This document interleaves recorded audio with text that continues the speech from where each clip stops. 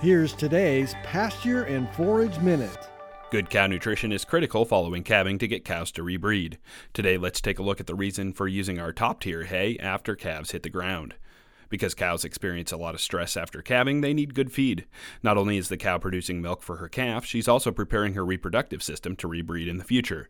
As a result, nutrient demands are high.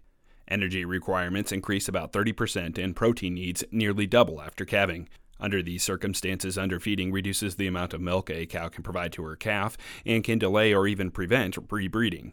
If it gets cold, wet, or icy again, nutrient demands can skyrocket.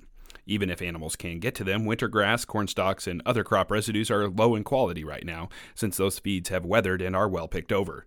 Therefore, it's critical that hay or silage that you feed now will provide the extra nutrients your cows need. Because of this, not just any hay or silage will do. After calving, a cow needs 10 to 12% crude protein and 60 to 65% TDN in her total diet.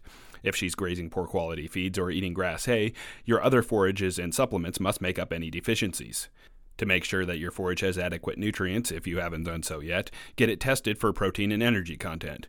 Compare this to the nutrient requirements for your cows. Then feed your cows a ration that will meet the requirements. Use supplements if needed, but don't overfeed either. Calving and the months after are a stressful time for our cows. If we underfeed, it can delay rebreeding and slow down calf growth. Use your best quality forages with any needed supplements to provide adequate nutrition. By meeting nutrient requirements, your cows will milk well, rebreed on time, and produce healthy calves year after year.